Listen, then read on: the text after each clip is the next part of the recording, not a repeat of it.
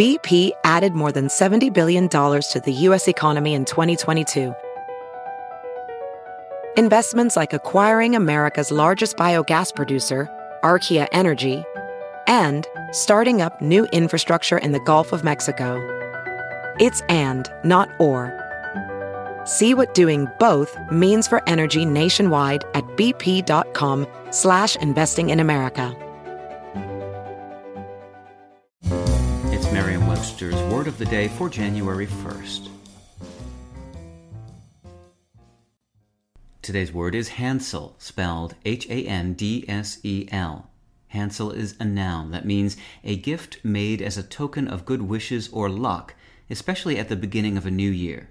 It can also mean something received first, as in a day of trading, and taken to be a token of good luck. Handsel can also mean a first installment or a token or sample of what's to come, a synonym of earnest or foretaste. Here's the word used in a sentence from the translation of Madame Bovary by Gustave Flaubert. The lads dressed like their fathers seemed uncomfortable in their new clothes. Many that day had received the handsel of their first pair of boots, and beside them, speaking not a word, wearing the white gown of their first communion lengthened for the occasion, were some girls of 14 or 16.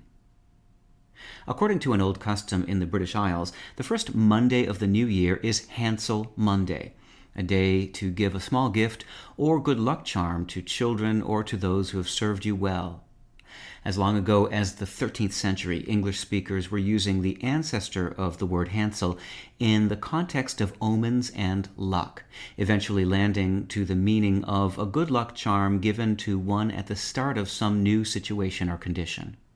By the 18th century, traders were using Handsel for the first cash they earned in the morning, to them an omen of good things to follow. Nowadays, it can also be used for something that gives a taste of things to come. With your Word of the Day, I'm Peter Sokolowski. Visit Merriam-Webster.com today for definitions, wordplay, and trending word lookups.